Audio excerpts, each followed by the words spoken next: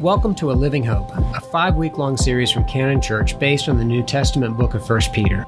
Through daily readings, weekly overviews, and our sermons from Sunday, we seek to experience the life-changing power of our hope in Christ. Thanks for listening.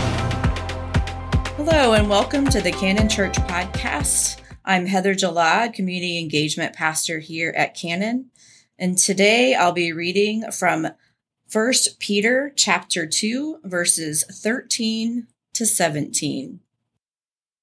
Be subject for the Lord's sake to every human institution, whether it be to the emperor as supreme or to governors as sent by him to punish those who do evil and to praise those who do good.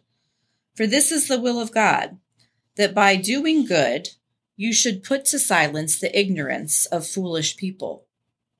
Live as people who are free, not using your freedom as a cover-up for evil, but living as servants of God.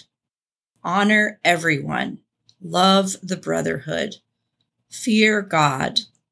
Honor the emperor. This is God's word for us, God's people. And we say thanks be to God. Have a blessed day. Thanks for listening to this episode of A Living Hope. If you're looking for a place to worship this Sunday, we would love to worship with you in person or online. Just go to our website at canonchurch.org for more information about our services. Thanks again for listening. Have a blessed day.